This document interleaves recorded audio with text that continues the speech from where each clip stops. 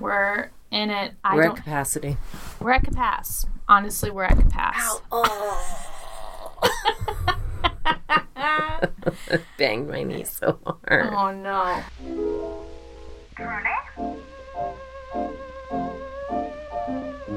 Darkly? Creepy.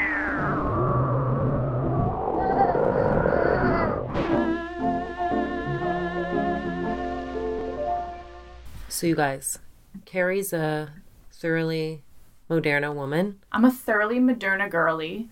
And Carrie might be taking me to get Michelle Pfizer today. Or Pfizer on the roof. I'm workshopping names. Here's the thing. I want to be very clear. Uh-huh. I'm workshopping names. One is Thoroughly Moderna Millie, based on the musical theater show Thoroughly Modern Millie. I couldn't even say. Thoroughly Moderna. And then I was trying to talk to and then I said Michelle Pfizer. Right? That's like a very one-to-one. And then my friend said they can't be two different genres. So then I adjusted it to Thoroughly Moderna Millie or Girly and Pfizer on the roof, like Fiddler on the Roof. Pfizer on the roof. Okay. So then we could do Michelle Pfizer, and then my friend was workshopping the names like Julianne Moderna or Moderna, like more, or Chloe Grace Moderna. There's not a name, but my favorite one was he said, and just like a virgin, Moderna. That one requires a setup, but I like that it's a Moderna, Madonna, like a virgin by Moderna. That's really by Moderna. It's good. It's good. So I think we can land on Michelle Pfizer and like a virgin Moderna. I haven't had any J&J friends yet, but we gotta come up with something there as well. J&J. Well, it was funny. I was doing this bit with my friend who listens to the podcast, and he had said, Connor, I'll give you a shout out. I was like, Connor Johnson & Johnson, because the last name is Johnston. So we worked well with him. That's not going to be for everyone. No, he did ask if we do guest appearances on the podcast, and I politely said, maybe one day. Wait, good blow off. Good blow off. Now he knows. He's listening to this, and he knows the truth. No, he's already lost interest. He's moved on. My friend Jim Ford offered to be a geography expert on the show because I think he thinks we're lacking in that department. Yeah, for the record, I said Bondi when it's clearly Bondi in Australia. My dad was here the other day and asked for an atlas, and I gave him a world puzzle that is one of Koa's like 36-piece world puzzles. And I was like, well, you're going to have to build it first. But I thought your dad was about to read you where he was going to be like, can I have an atlas? And then you gave it to me. He goes, okay, so you do have one and give it back to us. Because apparently our geography is lacking. I wasn't sure if, to our pod listeners, are you upset that we don't know about geography? Is that? And also, we do a paranormal. We don't care. We don't care, but we'd love your feedback. But also, we'll erase your feedback. Yeah. If it's a review, and then we'll erase this friendship. So be careful. You know, it's fun. Tread lightly. I don't erase any relationship in my life, and that's actually a lingering problem in my life. You're right. Carrie, you guys are with Carrie forever. I gotta tell you, you do one thing for me. I'm like, how can I help you? Like, it's amazing that I haven't gotten scammed by a prince or princess who's stuck in another country and who needs me to buy a Google Play gift card for them. Is now the wrong time to tell you I am a princess and I've been scamming you this whole time into thinking I'm not? Oh, I love that story. The hidden princess. Here's the thing. They found that guy. We should put context. What's happening in the news right now is that poor old woman, she's like 10 years my senior.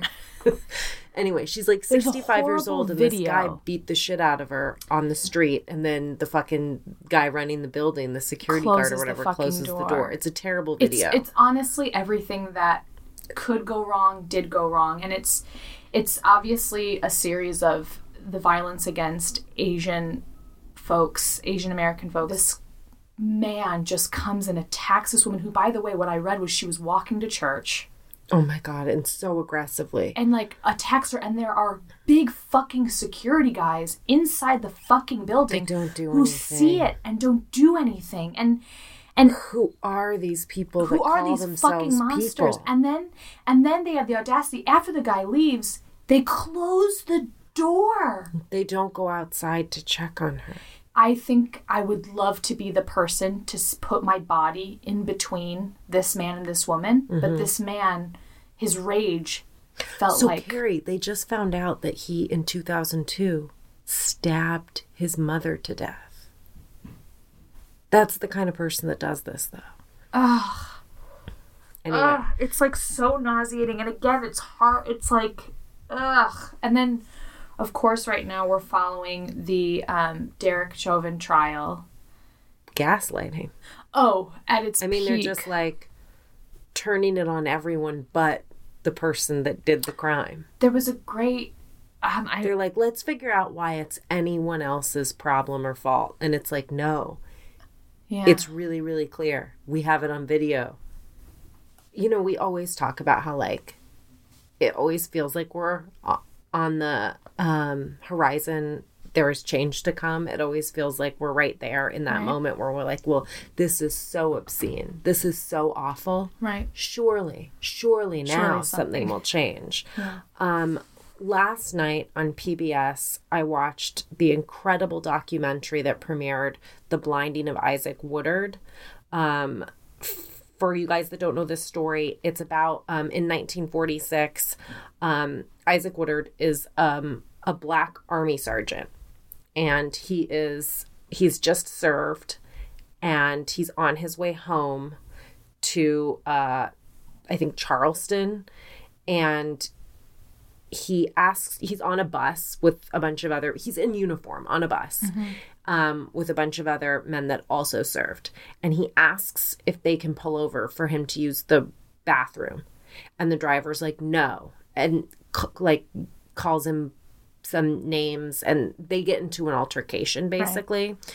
But all Isaac Woodard does is say, like, you don't have to talk to me with disrespect, basically. The bus driver and him get into a fight. They pull over. The police come. And a police chief beats Isaac, leaving him blind in both eyes. Like, and he takes the baton and like hits him really deliberately in the eyes and pushes in. And he has to spend the night in jail, pay a fine to leave, and he's blind forever. But the documentary is about how this injustice was so overwhelming that it would actually change the course of American history in a lot of ways. Wow.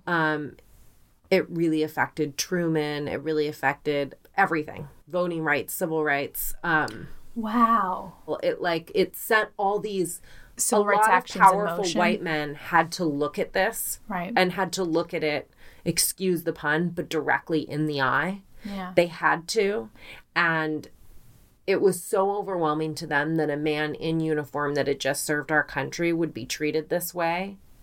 Right. That it was like people that were refusing to see inequality suddenly had to confront it. Right. And by them having to confront it, there was change affected. And it's so strange to watch this film. It's a wonderful film.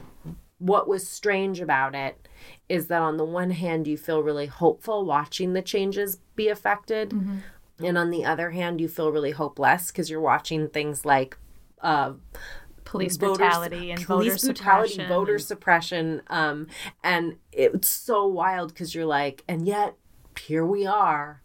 And it's the same shit. Yeah. And by the way, the movie was written, produced, and directed by Jamila Efron. Huge fan. Huge fan. Yeah, I'm looking forward to watching it. Mm-hmm. I mean, the wheels of justice turn. Oh, by the way, the cop in this case got off. Yeah, I'm not surprised. He was acquitted. That doesn't surprise me at all. And Isaac Woodard, after he spent some time alone crying, and he went out and talked to the press, they were like, are you angry? Are you angry? And he's like, I just feel bad. I just feel bad. And you're like, me too. Wow. You don't need bigger words than that.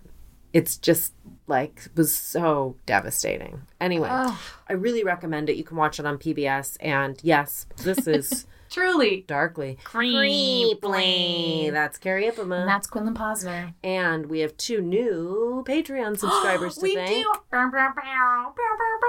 What kind of noise is that? That's one of those foghorns that are in songs. Have you not heard those? I might have. Do they really sound like that? Yeah, they do. Okay. I stand by that. I've never, ever heard one in my life, if that's what they sound like. Yeah, I stand by that sound effect. I want to thank Rachel. Rachel, thank you so much. I try to say it in like an Oprah-ish way. You're getting a car, and you're a Patreon subscriber. And I want to thank Emma. Or maybe it's Price's Right voice. It's like, come on down. You're the next Patreon subscriber on Truly Darkly Creeply. Move your microphone away, right? Oh, God. Come on down. Yeah. Oh, brother. Where art thou? Why art thou so loud? Though is also the second question. Well, it's funny that Shakespeare also felt that way, and so he wrote that sonnet for you. Who gets to go first today? It's me, Champer Damper. It's me. Do you know what that is in reference to? No. There is there's a old YouTube video called Cat Massage, and it's this woman who talks in like a very calm voice. He's like, oh, the cat. And then at one point she says, she's talking to her cat, and she says, it's you, Champer Damper. It's you. That is my story. Your story's about that cat woman? My story is about this cat woman who turned out to be a serial killer. And no way. No, I'm just kidding. Oh, God, that would have been really good. You had me going. I was psyched. I've never seen Quinn more excited about a story. Catwoman serial killer? Yes, please. Catwoman. Okay, my turn. So I got this information from Wikipedia, The Wrap, Biography, USA Projects, Rolling Stone, Medium, Investigation ID, and the Netflix special American Murder. I can't wait. This is the story of the Watts family murders. Chris Watts? Yes. Fucking hate Chris Watts. Yeah, as you fucking should. I fucking hate Chris Watts. What's amazing about the American Murder American Murder, it's like a Murder Next Door on Netflix, is it's all body cam from the crime scene, and it's messages that her family shared, and it's her own home videos, Shanann's videos. What makes this case so interesting and compelling is Shanann Watts is one of those people that works for an MLM, and so a lot of times with MLMs, they tell you to start videoing everything and telling everybody your life, and so she did just that. So there's videos on her Facebook of her with her kids, with her husband, like personal. We all know what that looks like, of people being like, I love my family, I'm so blessed, and look at these great cupcakes I made. Exactly. I'm also selling these vitamins. Contact me, DM me if you're interested in this opportunity. This tummy tea I've been drinking. Do you know, so Shanann had been married before, got a divorce. She said that relationship, her previous relationship, took it out of her. And one year she got a friend request from this guy, Chris Watts, and she accepted it. And she goes, oh, this is a cute guy. I'll probably never meet him in real life. Whatever. They finally meet in real life. They get married in 2012. His parents did not like her at all. In fact, they called her bossy, which obviously we could take apart the gendered issues of that word, but she does talk about, in her own words, that she wore the pants in the relationship, and she did if things didn't, like, she was pretty. Well, you have to do that if your husband is a shitbag coward. Totally. Then that does fall on you. That does fall on you. I also think too it's important that if you don't want that relationship, speak up. Say something. If you're bothered by your wife taking charge, say, hey, can we change this behavior? Oh, hey, you know another option? Maybe, yeah, or divorce. Divorce is an option. Counseling's an option. All of it's an option. There's you know tons what's of not options. an option? Murder. So they have 2 kids. They moved to Frederick, Colorado. She has this company she's working at from home. She's raising these 2 kids. He works for an oil company. Their kids are Bella, who's 4, and Cece, who's 3. June 11th, 2018, she finds out she's pregnant, and she does the thing where Chris comes home and she videos him finding out that she's pregnant. She then goes to North Carolina to visit her parents for 6 weeks. And Chris is going to meet them there on the last week because he can't get off of work that much. But because she works from home, she has the freedom to do so. So she goes, she sees his parents for one day. There is a contentious fight between his parents and her. And again, this sounds like it's been years in the making considering they didn't go to her wedding. Don't they fucking feed her daughter something she's allergic to or so something? Her daughter has a food allergy to nuts. And apparently in the house, she found out that there was ice cream with nuts in it. And it was unclear to me if the parents tried to feed it to her or it was just in the house. Big difference, I would argue. Big difference. But she gets really upset and she's like, you got to make this right with your parents. They're fucking not respecting our kid. They're going to kill our kid. Yeah, I don't know if it's an issue of respect. It's like, please don't kill my baby. Yeah. Don't give my baby things that have nuts in it. Basically, I think she found, I'm probably going to get this wrong, but the way it was presented that I digested it in this game of telephone that we're playing, dear readers, is that she went in and she saw that her mom had bought ice cream with nuts in it. And then she came back and she saw that the nut ice cream had been served, or maybe that like somebody was eating it nearby her daughter. I don't know if the parents actually fed the daughter any nut ice cream. Anyway, so they had a huge falling out where Chris was immediately apologetic and was like, I'll make it right. I'll handle it. While they're in North Carolina, Chris is not ever actively reaching out to her or the kids. She reaches out and she says, this is totally one-sided. I'm always the one calling you. Why aren't you caring about the kids? And he texts her back, I miss you. I love you so much. All this stuff. So she's pissed. She's seeing that he's not being an active participant in this relationship. He comes in the last week and she's texting her friend while he's there. And she talks about wanting to have sex with him and him not having sex with her and not touching her, how he only kissed her once in the airport. They're not having sex. She's like, this is insane that he's not wanting to have sex with me. It's been 5 weeks. How does he not want to have sex? She says maybe he's having an affair. She's texting her friend that. Her friend says, there's no way. They fly back to Colorado. One weekend, she's going on a business trip with her friend Nicole. So Chris and the kids were together that weekend. During the weekend, she goes to Vegas, vents to her friend, notices on their credit card on a Saturday night that he spends like $60 out at a restaurant. And that raises a red flag for her. She's like, what's going on? And obviously, her bullshit antenna is fully up. So she asks him about it, asks him what he ate at the restaurant. She does what I think any of us would do, which is look up the restaurant, how much it costs. And she's like, what is the other $30? This should have cost you $30. Why is it a $60 bill? What's going on? Oh my God, I love her. Totally, right? I mean, I would do that for sure. I would not think to do that. Like, Quinn, you would look at the bill and you would do all that? Well, if it was I love out looking of at character, restaurant menus, but I'm just saying, I would not. If you were that suspicious, though, if you were suspicious that somebody who didn't have sex with you for weeks, who was being super distant, somebody not having sex with me for weeks, never met him. Everyone be always having sex with me. Everyone's always having sex with me. I can barely keep them away. So she returns on August 13th, 2018. She is 14 weeks pregnant at this time. At 2 a.m., her friend Nicole drops her off at her house. She's supposed to have a doctor's appointment the next morning. The next morning, Nicole never got a text from her.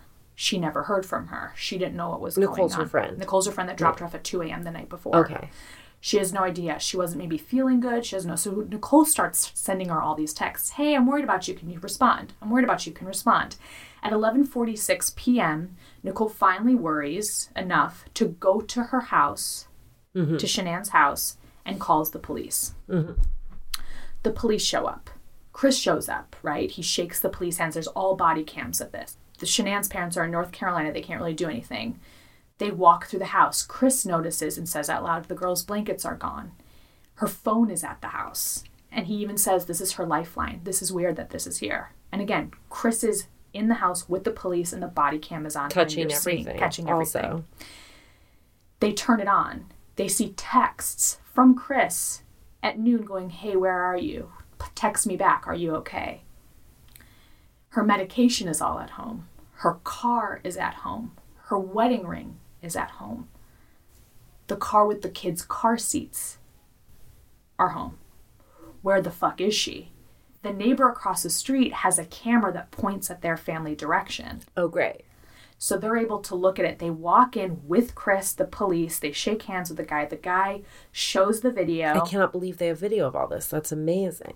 Well, it's not, because it's not showing a lot of stuff. Chris is saying he left the house at... I'm saying video of them going to the neighbors and stuff. Oh, totally. The body cam video. I'm saying, like, it's crazy. It's crazy that they watch the aftermath of this instead of hear it secondhand. Oh, and you're seeing it. It's insane. Chris is, like, rubbing his forehead when they're playing the video. So you see at, like, 5 a.m., which is the time he says he left to go to work at a oil field nearby. Mm-hmm. You see the car go out and back in, and he said he needed to load some stuff in the car. It looked pretty unsuspicious. Honestly, if I were looking at it, I wouldn't have noticed him behaving a little bit more awkward because his again, I have a hard time judging someone's behavior. He seems stressed out because his family's missing. His family's missing. So they're looking at this video at the neighbor's property. Chris leaves after he's like, yeah, there was some break-ins and I blah, blah, blah. I just pulled back out and then I left at 5 a.m. And it looks like that. No other activity is happening. Chris leaves. The police goes, oh, I'm just going to ask him some questions, get his name in detail. So the police can get Chris out of there and interview the neighbor. The neighbor goes, he's acting weird. Oh, shit. He's acting real fishy. He's talking a lot, or he's moving, he's fidgeting. I've never seen him like that. This is all on August 13th. She's reported missing at 1:40 p.m. that day, day one. The next day, August 14th, Chris goes and talks to the police, gives them more information. They bring a dog to the house. While they're in the house, the people comment, wow, this place is very clean. The media starts interviewing Chris. He says that they had an emotional conversation before she went missing. He says to the media, to a video camera, Shanann, Bella, Celeste, if you're out there, just come back. Like if somebody has her, just please bring her back. I need to see everybody. I need to see everybody again. This house is not complete without anybody here. Please bring them back. The police interview Chris at the police department, and they ask about the conversation he had with her before she left. He says that it was a really tough conversation. It was really emotional. She came back at 2 a.m. They had this hard conversation about their marriage, about possibly separating, about selling the house, that the spark wasn't there. He said there was a lot of tears. There was a lot of crying. They ask him if he was cheating on her. He says no. He lost a lot of weight and got very fit and very muscular. And they're like, a lot of people who get fit do it for somebody. Was that the case with you? He says no. They go, will you take a polygraph? And he said, yeah, no problem. August 15th, he walks in to take the polygraph test. They film it. It's incredible, Quinn. I know we talk shit about polygraph tests. It's fucking... What do you mean? Wild. It's incredible. It's incredible. This woman comes in who's administering the test. They like do the thing, and she goes, this is literally what she said. She goes, if you had anything to do with this, then it would be really stupid for you to be here.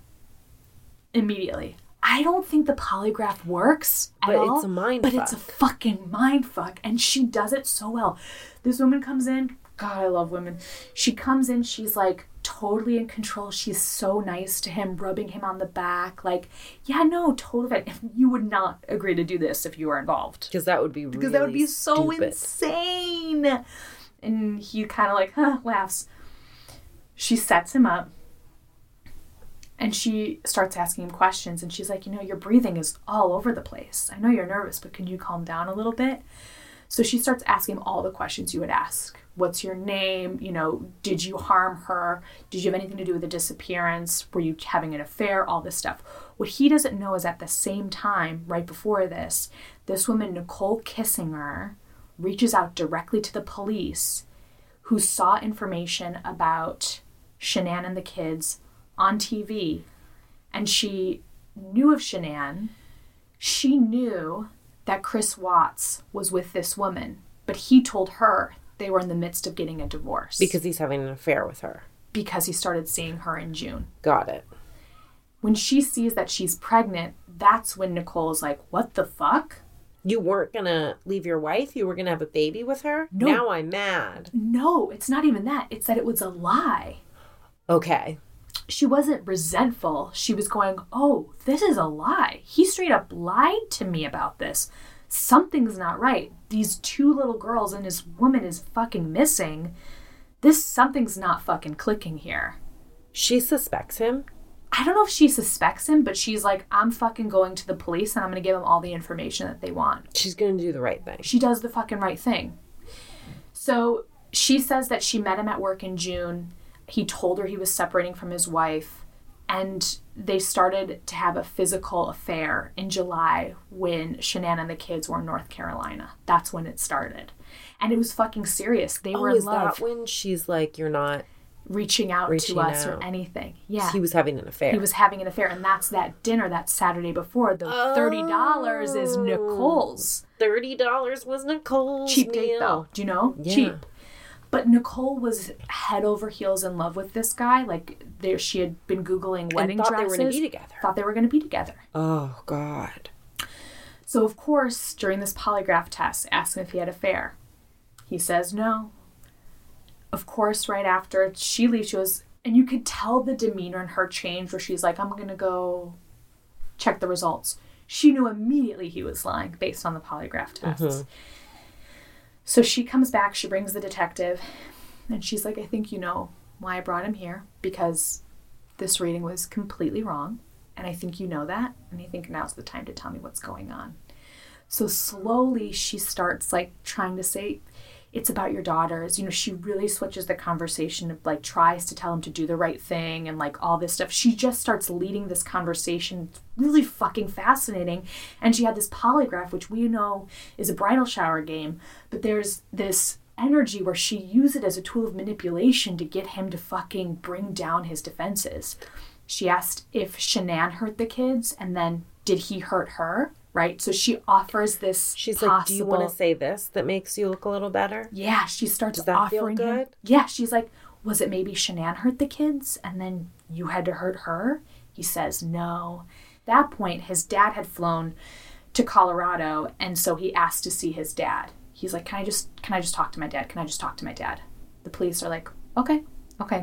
So they leave. His father comes in. His dad is like rubbing his back. What's going on? And he's like, what's going on, son? What's going on? Finally, Chris Watts, he says, I don't want to protect her anymore. Shanann hurt the kids. Right after this woman fed him that bit. Right after. He's like, yeah, that sounds to his dad. Good.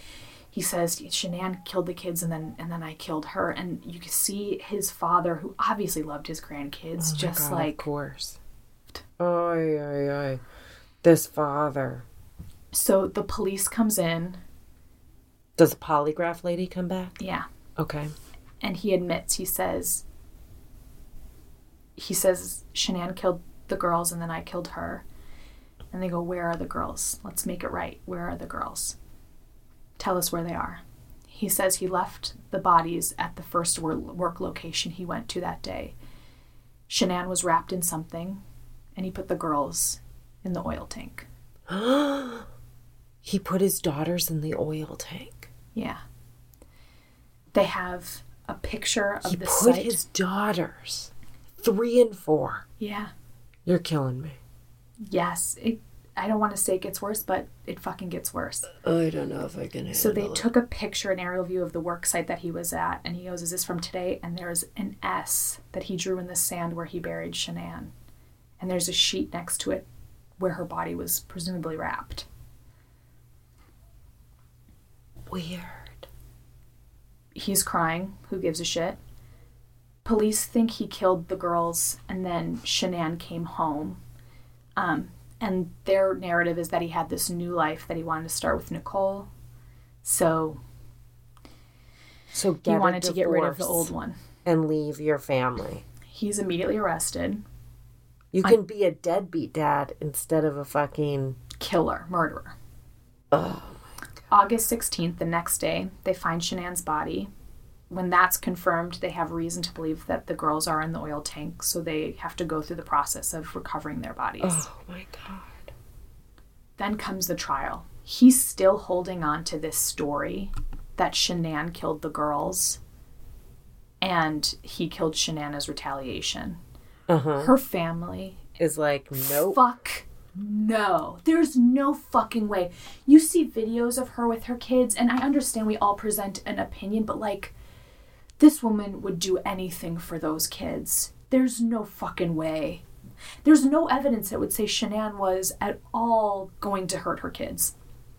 At the same time, this is when social media started picking up on this story, and people started blaming Shanann because she was, quote, fucking bossy. And you could see it in these videos. Ooh, so people gross. are like, you wore him down, you did this. And her family, Shanann's family, has to come out and say, what are we please living stop. In the 50s? That's so crazy. Yes, it's so insane. And also, for the record, she's dead. And her 2 daughters are dead. And you can't blame Chris. You can't blame the person who that takes admitted victim blaming to the craziest place. And that is the darkest thing I've ever heard. Her you family, were too bossy. Totally. So you made your husband murder you and your children. Their thing is, she emasculated him. It sounds like he emasculated himself. It sounds like he did everything himself. Yeah. I don't think he needed any help from anyone to become a total fucking ass clown monster. Totally. It's disgusting. It's vile. And her family has to be like, our family is attacked. Please, like, please stay out of this. We lost our daughter and our grandkids. How could you be attacking any of our family at this moment? Wow. What happened was he pled that he just killed Shanann in a rage of, she had just killed his kids. He ends up pleading guilty in order to not have the death penalty on the table. 3 months later, it's revealed that right after the incident on August 13th, he called the girls' school to unenroll them. He called a realtor to put the house on sale. Oh, wow. And he texted his girlfriend. All of which, it's amazing to me that, it was within a couple of days that he admitted to being involved. But all this stuff is so fucking damning, where immediately after he calls the girls' school to unenroll them. Fucked. At the sentence hearing, Shanann's mother spoke, and it is so fucking sad. His mother spoke, and it is so fucking sad. And he doesn't say anything at the trial or the sentencing. No, I don't think anyone wants to hear. There's no reason, no explanation. He doesn't ever say exactly what happened at the because trial. What would you say? I'm a selfish bastard, and I just wanted to do this, and this was the easiest way in my head. If he's pleading fucking guilty, give some fucking peace. But we'll get to that. The judge on the case, he calls it perhaps the most inhumane and vicious crime I have ever handled out of thousands of cases I have seen. He issues 5 life sentences without the possibility of parole, including 48 years for unlawful termination of Shanann's pregnancy and 36 years for disposing of the bodies of his family. So he's serving the rest of his life in jail. In February 2019, from prison, he finally told the story of what happened. Oh, just like 2 years ago. Yeah. So he said she got back that night. They had sex. Then they started talking about their relationship, and he said he wanted to get separated. He said he didn't love her anymore. And apparently he told her about the affair, to which she said, "You will never see your kids again." He then killed her, smothered her. He claims she did not fight back. And when Shanann's father heard this, he said, "My daughter is a fighter."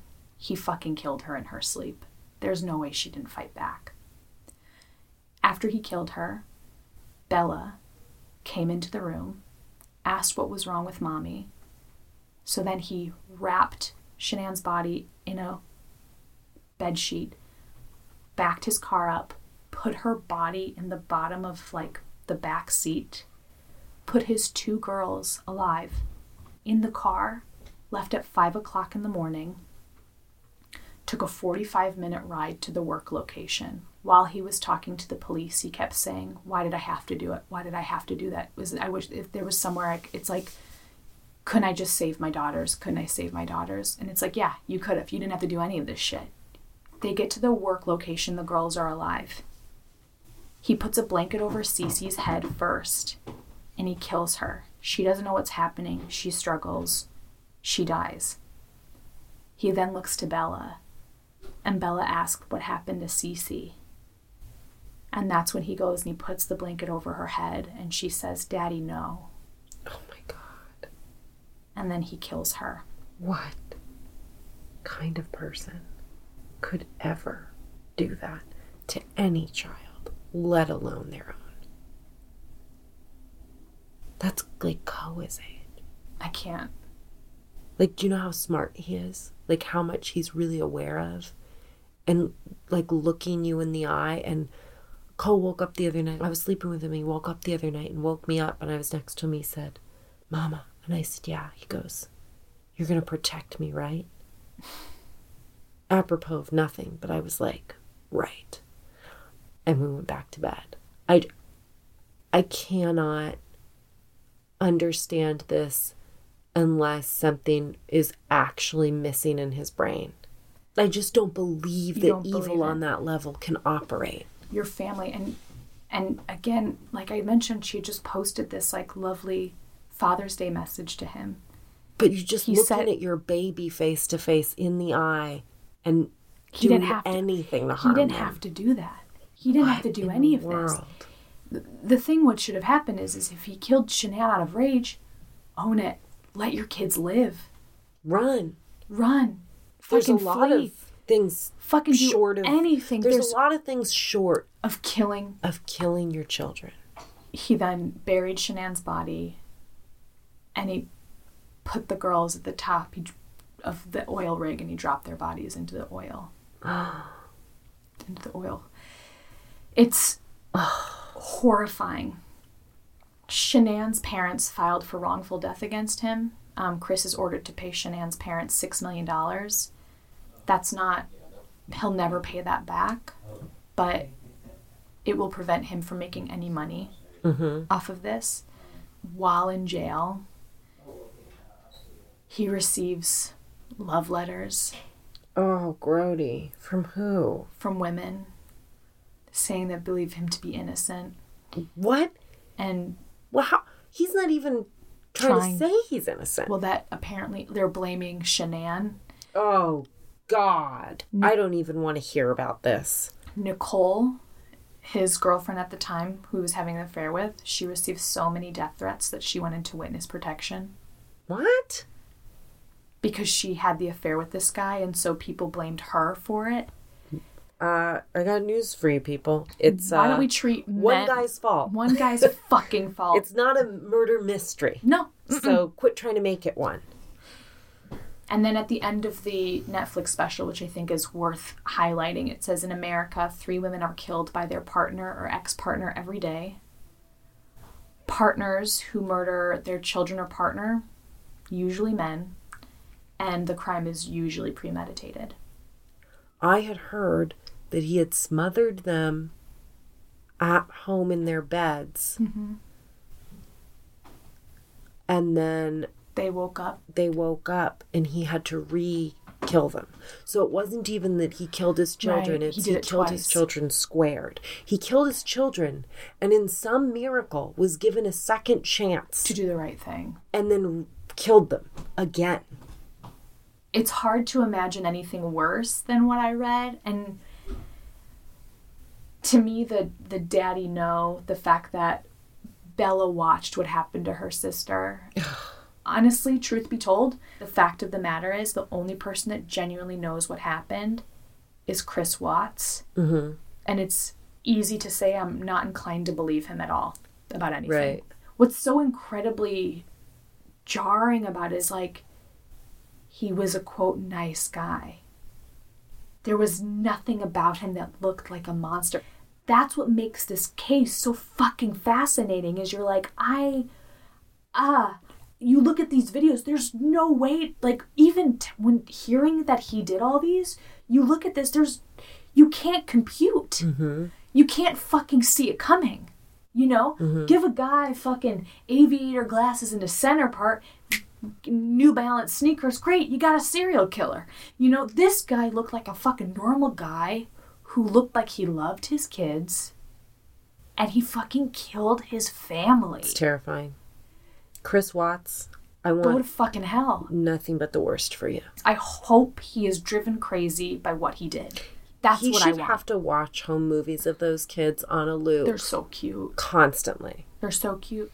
Carrie, here's the thing. I have a story I've prepared for this week, and I have a story I've prepared for next week. You're in my position now where you get to decide which story you want to tell. Here's what happened. One of them is a murder, and one of them is a creepy. I think because this was so dark, where we're at right now, I should go with the creepy. Do you know what I mean? Totally. Here's the thing. This is a story that I got from a Bustle article that breaks it down really nicely, but then all of the source information is actually a Twitter account. Where, amazing. Yeah. So it's this guy, Adam Ellis. Okay. And all the information I'm about to give you came from his Twitter account. Okay. But Bustle breaks it down in like a very digestible way. So this all happened in the summer of 2017, or that's when it started. The first tweet is August 7th, and it says, "So, my apartment is being haunted by the ghost of a dead child, and he's trying to kill me." He cuts to the chase really fast. That is how you start an essay. Yes. So he says, "The first time I saw him, I was experiencing sleep paralysis and saw a child sitting in the green rocking chair at the foot of my bed. He had a huge misshapen head that was sort of dented on one side. And then this guy, Adam, did a drawing of it." Oh, we got an artist. Okay. Yeah. And then he says that a few nights after this happened, he had a dream that he was in a library. And a girl walked up to him and said, "You've seen Dear David, haven't you?" And he goes, "Who?" And she goes, "Dear David, you saw him." And she's like, "He's dead. Actually, he only appears at midnight. And if you ever see him, you can ask him 2 questions as long as you say, 'Dear David' first," which is like very Bloody Mary or something. So a random person comes this up to him. This isn't his dream. Oh. This is a dream. Okay. So he has a dream. He sees this kid with a dented head at the foot of his bed. Then he has a second dream that this girl walks up to him in the library and is like, "You've met Dear David. Here's the how-to Here's information plan. Yeah, pamphlet. here's the instruction manual. You can talk to him. You can ask him 2 questions. You got to say, 'Dear David' first. Right. It's like a rule. And major rule. This is like the don't feed him after midnight of Dear David. Don't ask him a 3rd question, because if you do, he'll kill you." Well, that's a good warning. That's that should have also been first thing. David, why are you David, jumping the gun like that? That seems man. really aggressive. Fucking chill, dude. Just plead the 5th. You don't need to go around killing people because they ask too many questions. I'll also be like, what if someone goes, "What?" Then in his dream, he sees Dear David again, and he says, "Dear David, how did you die?" And David says, "An accident in a store." And he says, so vague. So vague, which begs more questions. Yes. So Adam says, "Dear David, what happened in the store?"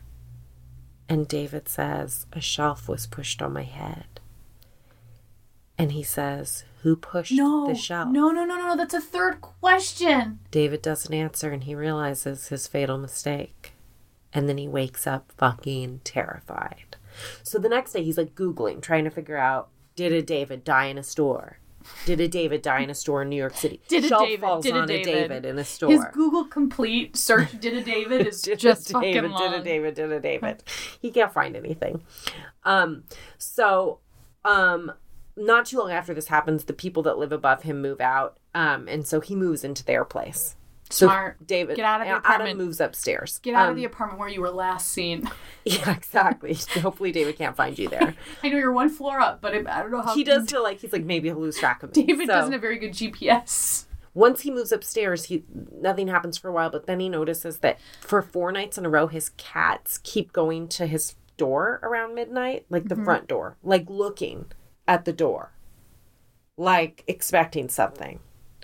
And cats are freaky as shit. Yeah. Cats so he looks through the peephole and he's like, this is scary. Like, he's scaring himself. So he tweets, "Dear David found me, I think. I don't know what to do. I'll keep you updated." He ends up taking a picture of the hallway.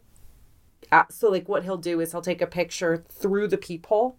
Ooh, creepy. Fun. Which is a fun picture, period. Like, Instagram that. But then he, like, also will take a picture. He, like, opens the door and takes one in the hallway and, like, closes the door. That's really funny. He says it kind of looks like there's something between the banister going up the stairs and the wall. Mm-hmm. And it looks kind of smudgy. Anyway, he's like, whatever. There's nothing in these pictures. He deadbolts the door. He goes to bed. A bunch of people on Twitter are like, you know what you should do? You should put like a big salt line. Smart. In the apartment between you and the door. Poor cats are so dehydrated. Yeah. Oh, right. Salty. Eedle. He gets this app that basically records. It's like those doorbell things. It records not motion, but if it hears something. Right. Really bad on your battery life, but super fun for this experiment. There's 33 recordings that he gets, and there's like 3 that end up being at all interesting. And I listened to them. One is a sort of snap or step sound. One sounds just kind of like static electricity, which I think is really creepy. It's very like poltergeisty. And then the other one's again like a snap or a step. He's going to leave town. He posts a selfie of himself before he leaves, and there happens to be a glass paneled door behind him. And Twitter, like, blows up because all these people are enhancing the image and they're like, this looks like a face in one of the panels. No, unless he put it in there. It doesn't really, though. Okay. I mean, it's like, it seems exaggerated to me. You can see anything you want to if you look hard enough. But I think maybe that prompts him to be like, let's take some photos. So he gets a Polaroid camera and he takes a bunch of, like, photos around the apartment. One thing that's very weird is that he takes a photo of the hallway. And it develops totally black. Not black like lights out black, black like malfunction black, like right. Entirely black. So he takes another and it does the same thing. Then he takes one from far away. So imagine like you open the front door and he takes one like back in his apartment. So you can see the light of his apartment and the hallway is black again? Yes. Like perfect black. Oh, how scary is that? That's creepy. That's so scary, right?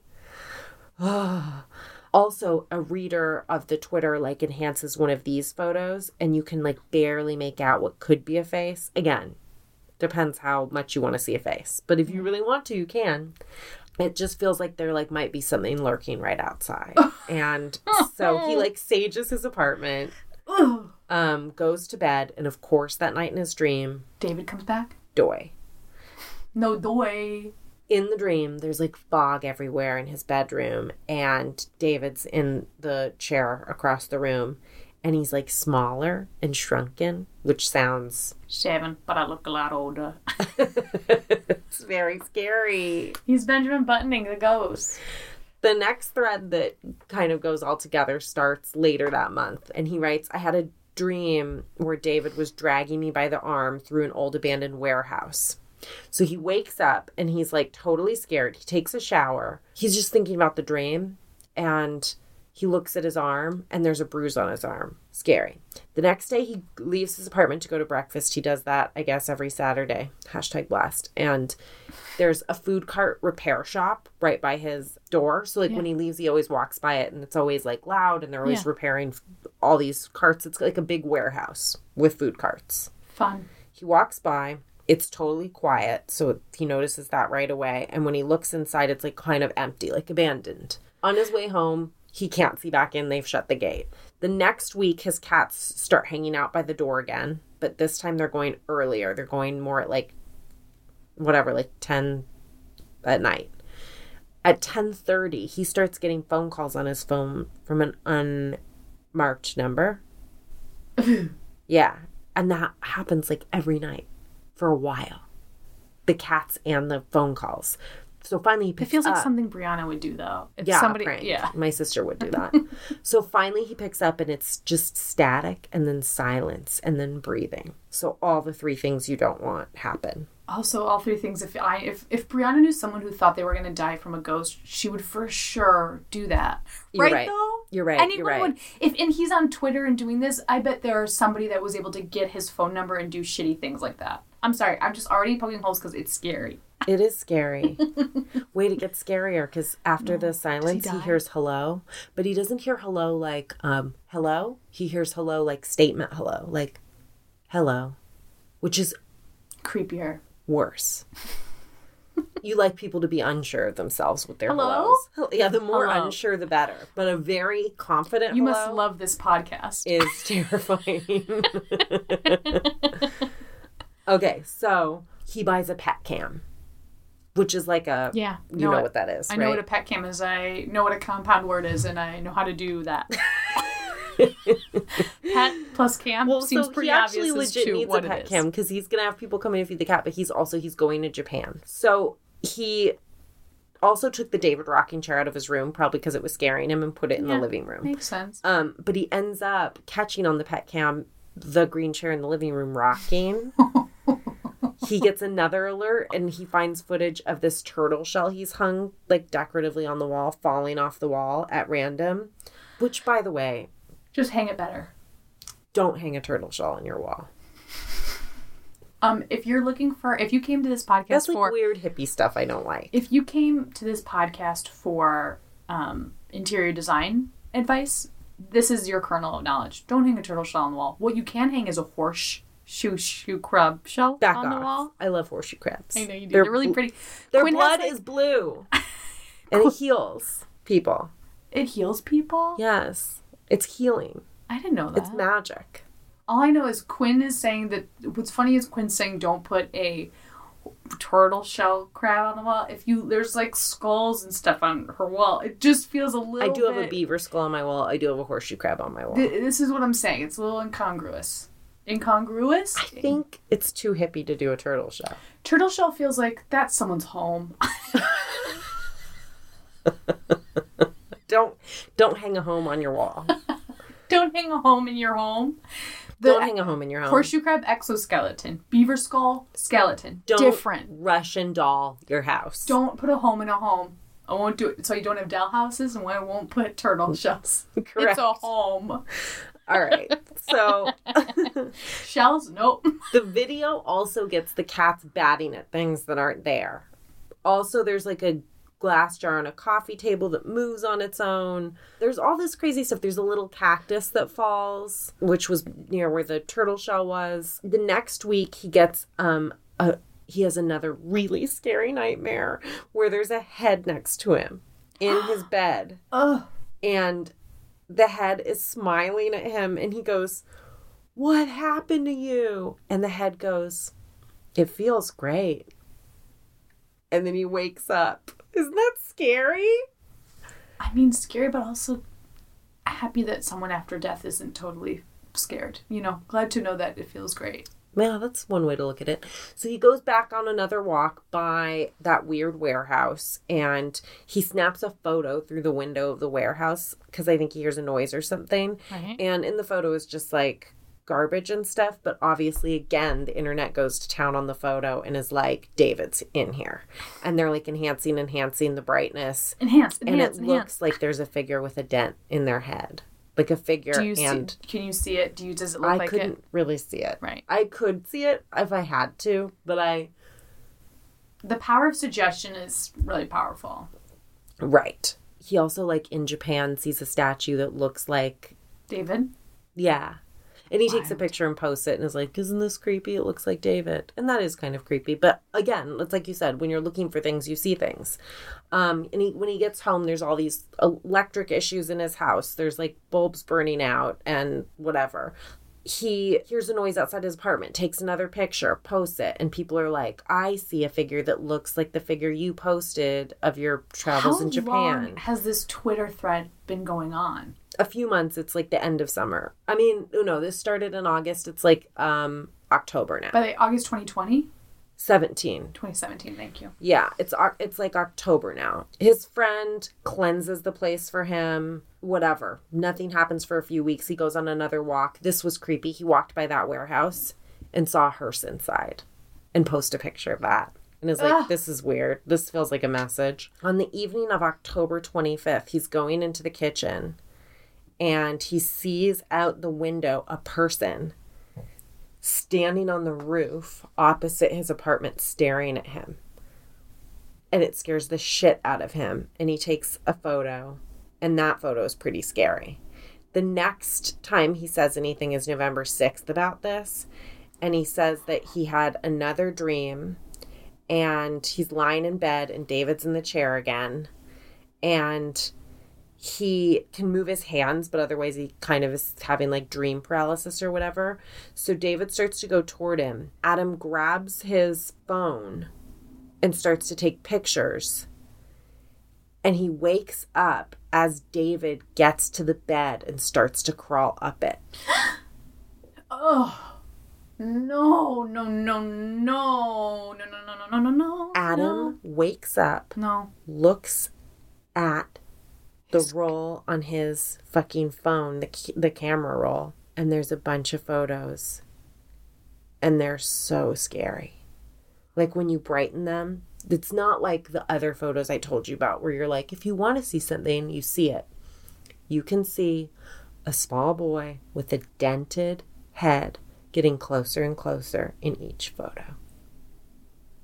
No. How fucking scary is that? No. It's so scary. The pictures are terrifying. I want you to send it to me. Oh, you don't want to see these pictures. So there's a mysterious hatch in his hallway of his building that like can't... Okay, here's what he figured out. It can't lead... The way the building is constructed, it can't lead to the roof because it's like 3 feet below the roof. Right. So he's like, where does it go? It's like just a crawl space. And he hears crashes and stuff coming from it. So he gets it open and an old-timey leather shoe falls out. A little kid shoe. Oh. And he calls the landlord and is like, ah! And the landlord comes over and looks in the crawl space and is like, there's nothing in there. There's nothing in there. Oh, except like a marble. And like finds an antique marble. And it's green, which people like are like, it's green, just like the chair's green and the turtle shell's green and the cactus is green. And I don't know if green's a theme, but I think that's reaching. A bunch of people are following this on Twitter and doing their own research. And they're like, we think maybe we figured out who he is. There's this murder victim from 1921 that was called Little Lord Fauntleroy, which is an amazing name. He was between the ages of 5 and 7, and he died in a pond near a quarry in Wisconsin. But he did die of being struck on the head with a blunt object of some sort. And the murder, it's like a murder mystery a little bit, what happened. So like maybe he's haunting you. Right. Anyway, he keeps having nightmares. He keeps waking up feeling like he's being watched. He downloads another app, thank God for apps, and it takes photos every 60 seconds. And he puts it on his bookcase, and he leaves the light on, and because he's scared, and he goes to bed. And then in the morning, he checks, and I'm telling you, these pictures, it's so scary. There's a photo of, like, David watching him sleep. No. Like, just watching him sleep. No. And, okay, the first one, he's, like, looking at him sleep. Then he's looking at the ceiling. Then he, like, sits down on the couch. Then you don't see him. He, like, disappears. Then he's right by the bed. No. Then he stands on the bed next to him. Then he looks like he's looking right at the camera. Then in the final one, he's so close to the camera that it's only part of his head. These can all be photoshopped. I have to remind myself. I'll show you the pictures are so scary. Okay, so Adam Ellis goes home for the holidays. I really hate it. So Adam Ellis goes home. He's like, wants maybe a break from the scariest thing that's ever happened to anybody in their whole life. Maybe he wants to just a little teeny tiny break. But David follows him, he says. he starts to feel weird. He's in Montana visiting his folks, and he keeps feeling like something's like lurking outside the bathroom window. And he finds kid-sized footprints in the snow. He tries to take pictures. He doesn't get anything, but then he has a really bad dream again. David is hovering over him, and he's in his bed, and his mouth is moving faster than it should be, which is already just like super scary. He can't move. And then he feels himself like falling, and he feels pressure on his chest, and he wakes up. And he looks around, and his camera does catch an image that sort of looks like a blurry image of David falling onto him. The thread starts again the evening of Tuesday, January 16th. And Adam Ellis is like, okay, everybody, like, things have been better than they had been previously. I've been sleeping better, but I have started to lose time periodically. Like, I'll look up at the clock and be like, whoa, I can't account for the last hour. He also went to brunch with a friend, and he posts photos on his Instagram story. Mm-hmm. He later gets like all these notifications on his phone, which are people being like, what's going on with your story? What's going on with your Instagram story? It's weird. And he looks at it, and the photo looks like one of those like face melts. Like his face looks like it's fading into a different kind of face. Like it's like creepy looking. His face looks really creepy in it. And people are like, it looks like your face mixed with David. Right. But it doesn't really. But it does look really, it looks weird. Oh, to me it didn't. But it looked really creepy. The question is, what's going on, right? Totally. Morning of January 28th, there's a video that appears on Adam's Twitter feed. And in it, his cat, Maxwell, is sitting in front of the front door, and he's meowing for a while. And then at the end of the video, he turns and looks at the video camera, and he just keeps meowing.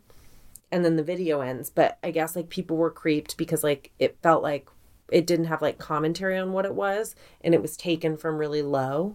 Yeah. So it was like, is David like holding the phone was the idea, I think. The fact that there's no thread accompanying the video, it's just posted. It's just like, it's not how Adam usually, like he doesn't do that. And then they say if you freeze the video on the last frame and enhance the contrast, it looks like David's face on the cat's face or something. I didn't do that or see that. Anyway, everyone is basically like, is Adam okay? Is David doing something to Adam? Yeah. So his next update on Twitter says, everything is fine, all lowercase with an extra space, which it just looks weird. And it's not like his style. Ooh, what's happening? Tell me. Right. Okay. I'm just excited. I don't know what's happening. What I think they're alluding to with the everything is fine is like, did Adam really write that? Yeah, that's what it sounds like. It just sounds like something's... Adam works for BuzzFeed, and a few days later he posts that he's leaving his job there. And he says in the post, I'm nervous about what the future holds, but I feel good. I know big things are coming. And again, in this post, there's an extra space, which he's never done before except the last two posts, or like an extra space bar. So we don't feel good. On February 13th, he posts, please don't worry about me. I'm okay, and everything will be fine like it was before. And it's, what do you call those smiley faces that it's... An emoticon? An emoji? Yeah, not an emoji, but it's an emoticon. I think like, yeah. Smiley face, which is like sort of, it doesn't feel like him. Like totally, it's all lowercase. It feels so again, strange and and it doesn't.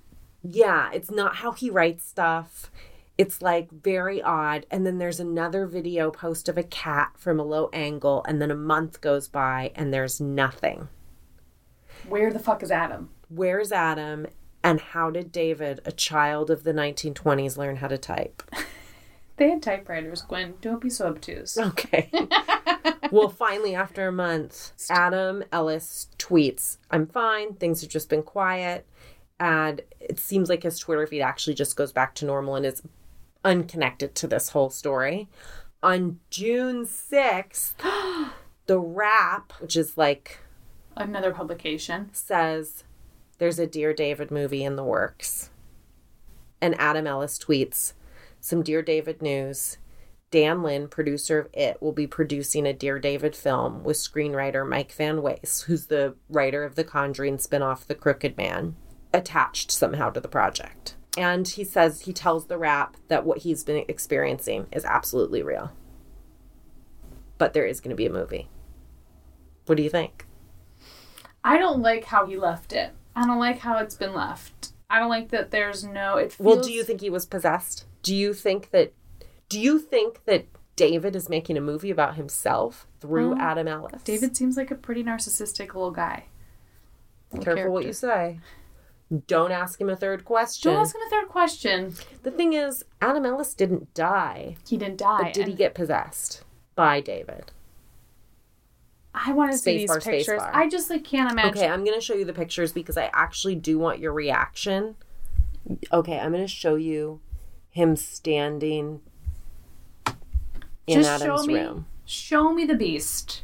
Here's him standing. The beast. Here's him standing in Adam's room. Oh my gosh. Okay. Ooh. Not good, right? Very scary. Huh. But doesn't look like a real person either. No. Pass it back to me. Let me find another really scary one. That picture is scary. Ooh, Adam Ellis. He's hot. Yeah.